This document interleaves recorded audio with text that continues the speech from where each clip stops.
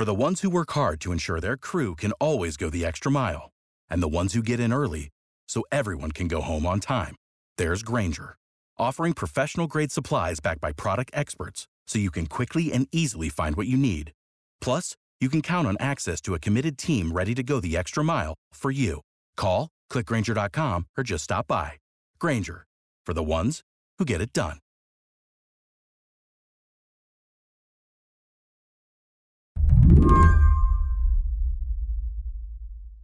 If you were rooting for Washington to pass another coronavirus relief package, watching the negotiations play out over the last few months, it felt a little like being on the sidelines of an especially contentious game of chutes and ladders. The Democrats in the House started things off back in May, pushing that hefty $3.4 trillion bill. And then Senate Republicans kicked them back to square one. The Senate Republicans just didn't even respond at first. They just kind of looked at it like, kind of like a turd on the floor. They were like, we're not even addressing that. Slate's Jordan Weissman has been our stimulus correspondent from Go. And then finally, Mitch McConnell came back with his $1 trillion offer. The Democrats said absolutely not.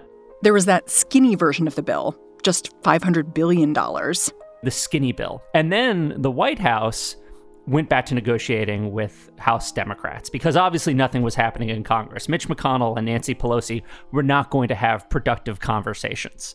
And God only knows what is happening inside 1600 Pennsylvania Avenue right now. This weekend, after first pulling out of stimulus negotiations, the president seemed to want back in. Is the stimulus deal dead? Well, no, I don't think it's dead at all. I spoke to A White House advisor even suggested all but handing Nancy Pelosi a blank check. Speaker Pelosi is currently offering a $2.2 trillion deal. The president wants a bigger package than that. So are Secretary Mnuchin now going to try to offer a bigger deal than a $2.2 trillion proposal? He may. Secretary Mnuchin is up to $1.8 trillion.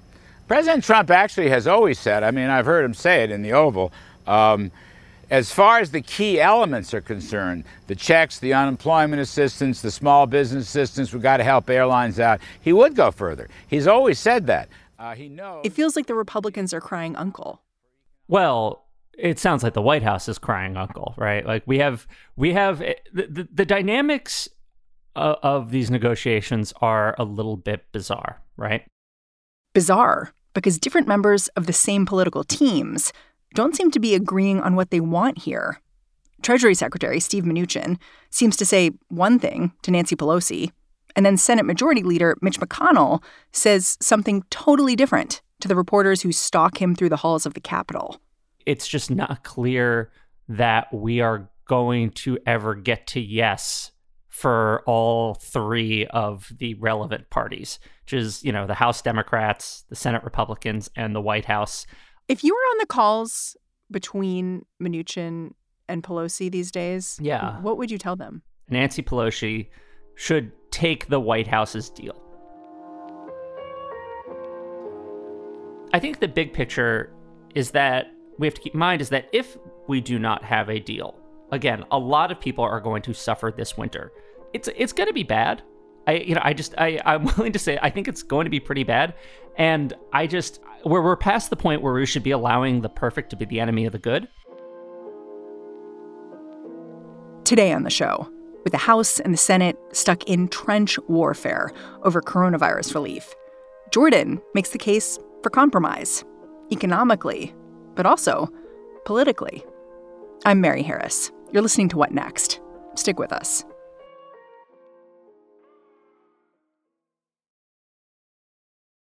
The last time you were on talking about the stimulus, it was this kind of funny show because you were basically saying there's no chance that a coronavirus stimulus passes. They're just too stuck, even though it's very necessary. But weirdly, the markets were kind of convinced that some kind of miracle would be pulled off here, and it was keeping them afloat. Yeah.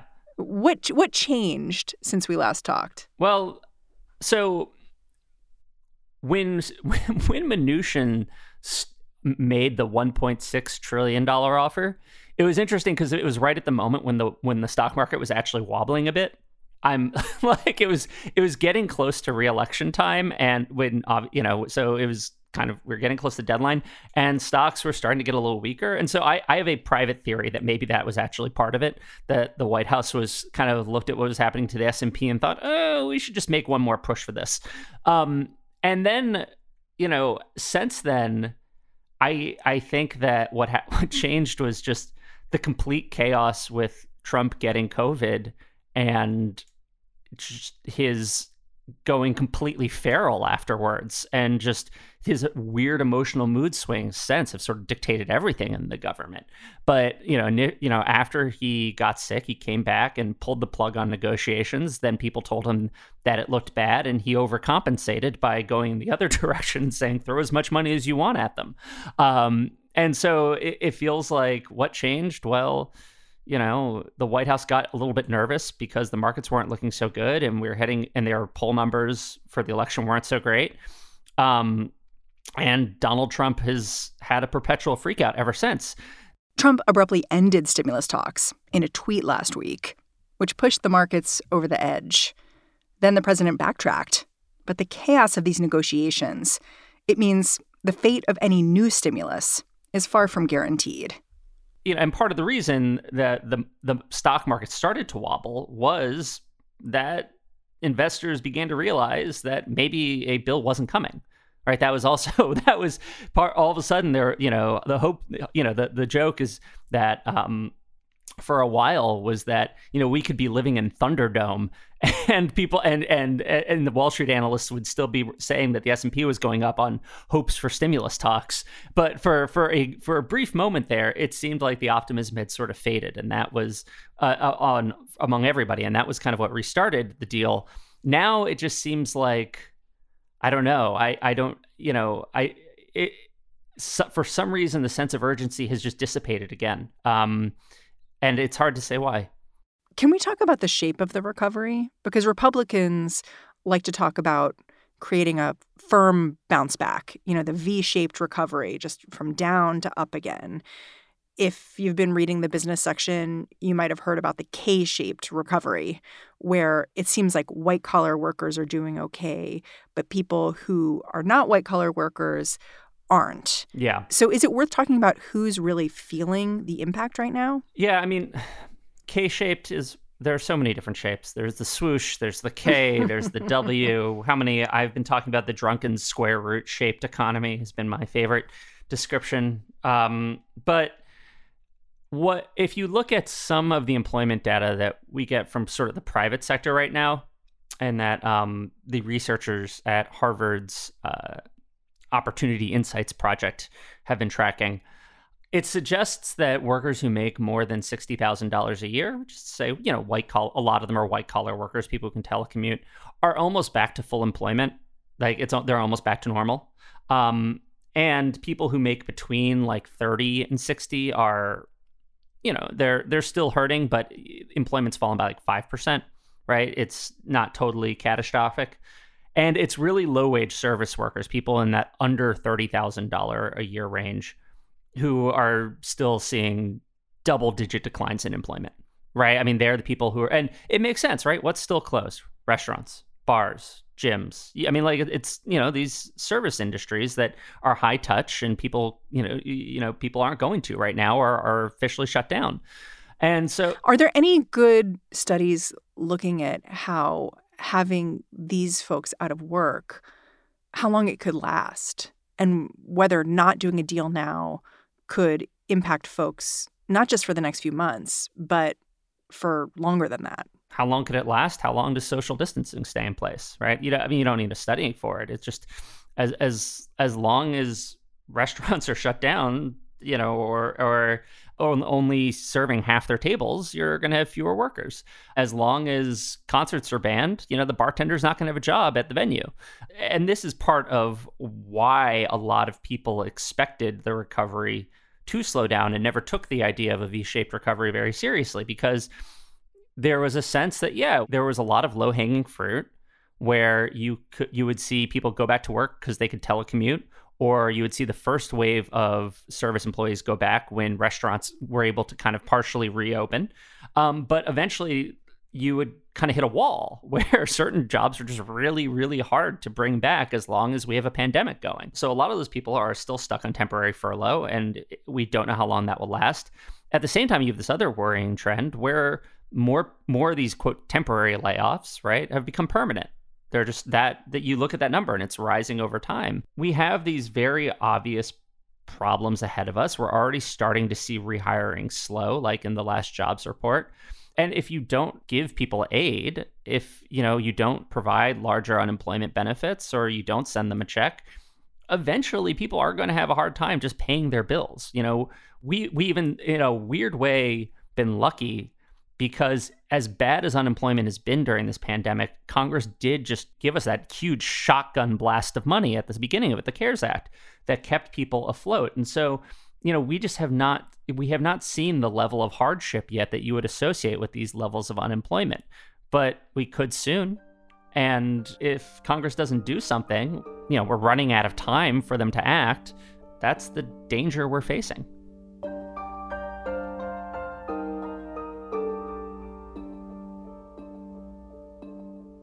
Could we talk about the political motivations for all three of the negotiating parties here? Why they would want a bill, why they would not. I mean, I get it for the president, right? The president wants a big stimulus because it's nice to have checks going out right before an election. That looks great for him. The Republicans in the Senate, why would they not want that? So there are several reasons, I think. There are some Republicans in the Senate who just do not like to spend, right? Ideologically, they are opposed to government intervention, to government spending, and some of them think that their voters are as well, or might be correct that their voters are. Marsha Blackburn from Tennessee said during a recent meeting that passing a $1.8 trillion stimulus bill would, quote, be the end of our majority. I think that's kind of a crazy take, but what she was essentially communicating was that a lot of conservative voters would probably stay home. The Republican base. Yeah, exactly. And I don't think that is accurate. I don't think in a general election any candidate is going to be really harmed by voting for a massive relief bill. It could hurt them in the future, though, in a Republican primary. And I think that is probably weighing heavily in the back of the minds of some of these Senate Republicans, that a couple years from now, 4 years from now, they could be in a primary where someone accuses them of, profligate spending and giving into the Democrats and whatnot, and bailing out blue states, whatever. So I think that is part of the motivation for Republicans. They fear that you could sort of have a Tea Party revival at some point, and that if they pass a giant stimulus bill or relief bill at this point, they could become victims of it. Okay, so I get why the president wants it. I get why some Republicans in the Senate wouldn't want it. Let's talk about the Democrats in the House. Why wouldn't Democrats want a deal now? And why do you think they should get over it? You do hear some whispers on the Hill. And I should say here, this is pure speculation because no one really knows for sure. But you do hear some people speculate that maybe Nancy Pelosi doesn't really want a deal, right?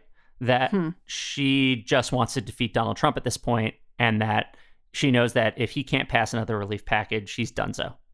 And so some people will say, oh, maybe Nancy's just sort of stalling, right? She's grandstanding. She's not really, she's making impossible demands, knowing that it'll sabotage negotiations in the end, and Trump's going to go down in flames. Again, I don't know I don't know if that's true.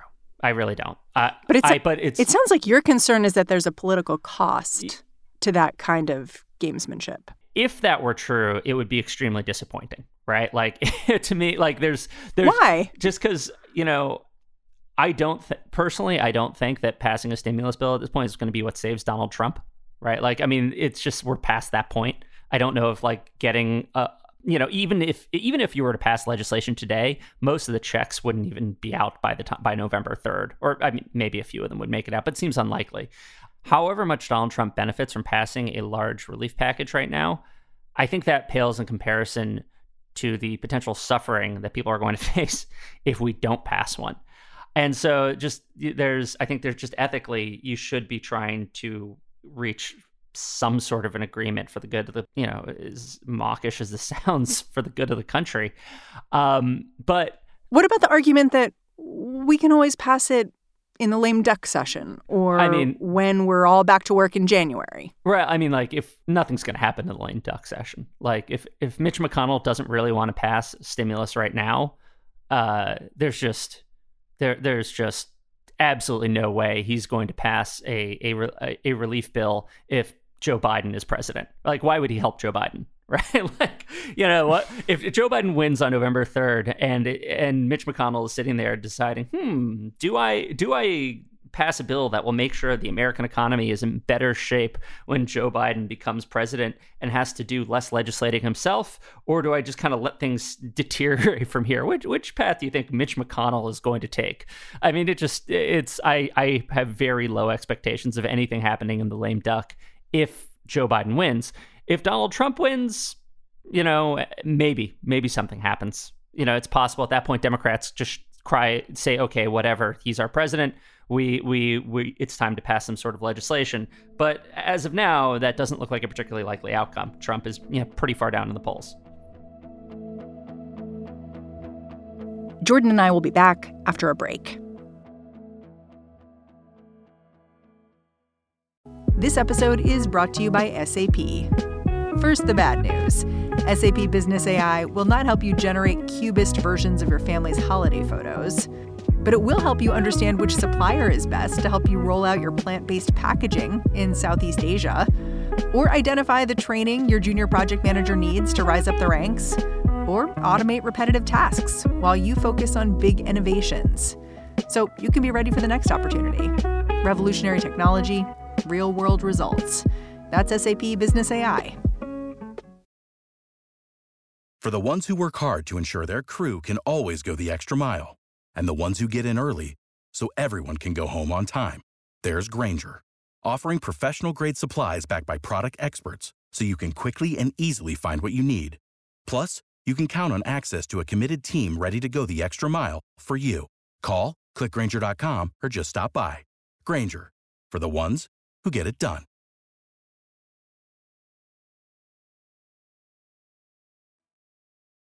I hear what you're saying about the stimulus being the right thing to do, especially if there's enough aid for state and local governments in there, because I think that that's just a major sucking wound to the economy.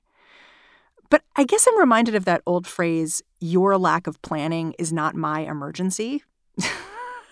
And I could see Nancy Pelosi embracing that. Like, your chaos, Republican Party, is not my mess to clean up. So I wouldn't blame Nancy Pelosi for thinking that way, but it just doesn't totally make sense to me, right? Because in the end, Pelosi could get a pretty damn good bill at this point, a $1.8 trillion bill, very close to what, the $2.2 trillion that she's asking for. And she could get, and maybe more, because maybe more. She could. Kudlow was saying this weekend, the president he wants to do more than Nancy Pelosi for some of these things. Who knows? She could probably get what she wants from Donald Trump at this point if she said yes. It seems like, and then from there it goes to Republicans in the Senate, and I don't understand why you wouldn't just at least throw it to them and say, hey, Are you guys going to deny aid to millions and millions of unemployed Americans? And if they sign the deal, great. Nancy got pretty close to what she wanted in the end. And if they don't sign the deal, then she can just continue flogging Mitch McConnell for it. I just make him own it, right? Like, at the very least, why wouldn't you just make the Republican Party own all of the pain and suffering that's coming, in December? If Christmas is going to be ruined for tens of millions of Americans, why not make sure you can pin it firmly on Mitch McConnell? Like, why not make him Scrooge? On Tuesday afternoon, Mitch McConnell announced he was going to try to push through a $500 billion package. Again, that skinny one. At the same time, the president was tweeting, "Stimulus, go big or go home." This disconnect, it's why Jordan thinks this is the perfect time for Democrats to forge ahead. It could be good for them to get a deal with the White House, and on the condition that Donald Trump starts, putting the screws to Mitch McConnell. Why not put Republicans in even more disarray heading into November? I don't understand why you wouldn't try to do that, especially when worst comes to worst, the Republican Party passes the deal and states and families and businesses get money. Like the good political outcome as far as Nancy Pelosi is concerned is that the Republicans just end up at war with themselves. And the bad political outcome is that people are helped. Like, terrible. It doesn't really seem like there's a bad option here in taking more or less what the White House has on offer. And again, you can negotiate specific things. Like, the White House wants things like liability protections that will prevent workers from suing their employers if they got infected with COVID on the job. And that's extremely controversial. I don't love it. It might be, a version of that might be the price you have to pay in order to get more help to people who need it right now. And you can negotiate on what those liability protections look like, but just the basic shape of, what's on offer, it looks pretty good. It look like, again, it covers most of your bases. And it just seems like this is something that in theory, the House Democrats should want to do, but for some reason they're still kind of at no. Yeah, I guess the thing that I think about is that the presidential aides have been very, very clear. The president wants to spend money on the things he wants to spend money on. So do we have evidence that the president is willing to compromise on things he may not want to spend money on, like sending some aid to New York and California? But yeah, I mean, the White House has compromised on a few major issues. I mean, for instance, it's offering $300 billion now for states and local governments, right? Again, it's not exactly what Democrats want. They wanted, closer to like $450 billion, but it's $300 billion. It's not bad. It's it's most of the way there. And then, again, Democrats originally wanted $600 a week in unemployment benefits. The White House is offering $400 through January. And $400 is not $600, but it's definitely enough to replace the income that a lot of these restaurant and Disney workers have lost when they were laid off, right? I mean, because so many people who are unemployed right now were people in these service industries, $400 covers a lot of their needs. So, I mean, it's, like I said, it's not a perfect deal. It's not exactly what the Democrats are asking for, but it does tick off a lot of the boxes. Is there someone you've spoken to in the last 6-8 months that you think about whenever you think about this package being stuck? Like, you just like, but that guy is waiting. No, because a lot of the people I've spoken to in the last 6 to 8 months have already seen their businesses fail, right? Like that's one of the really. I've spent a lot of time talking to small business owners for various stories, and a lot of them have already closed up shop. And that they sort of reached out to me because they were already on the verge. I wrote a piece about a music venue in DC, U Street Music Hall, that was basically banking on some sort of relief. Or they thought they were going to close at the end of this month, and they already closed. They already gave in. They're permanently shutting down. This guy Rocco I wrote this Dairy Queen owner in a mall in California. I wrote about at the very beginning of this. He's trying to sell his business. He's basically given up.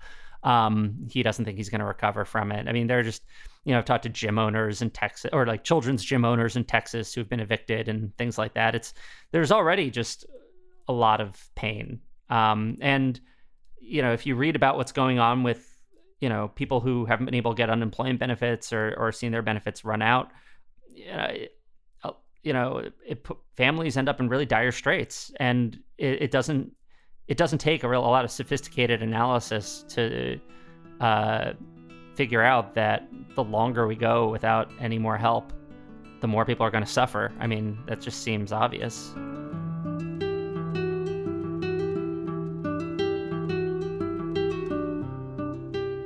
Jordan Weissmann, thank you so much for joining me. Thanks for having me on.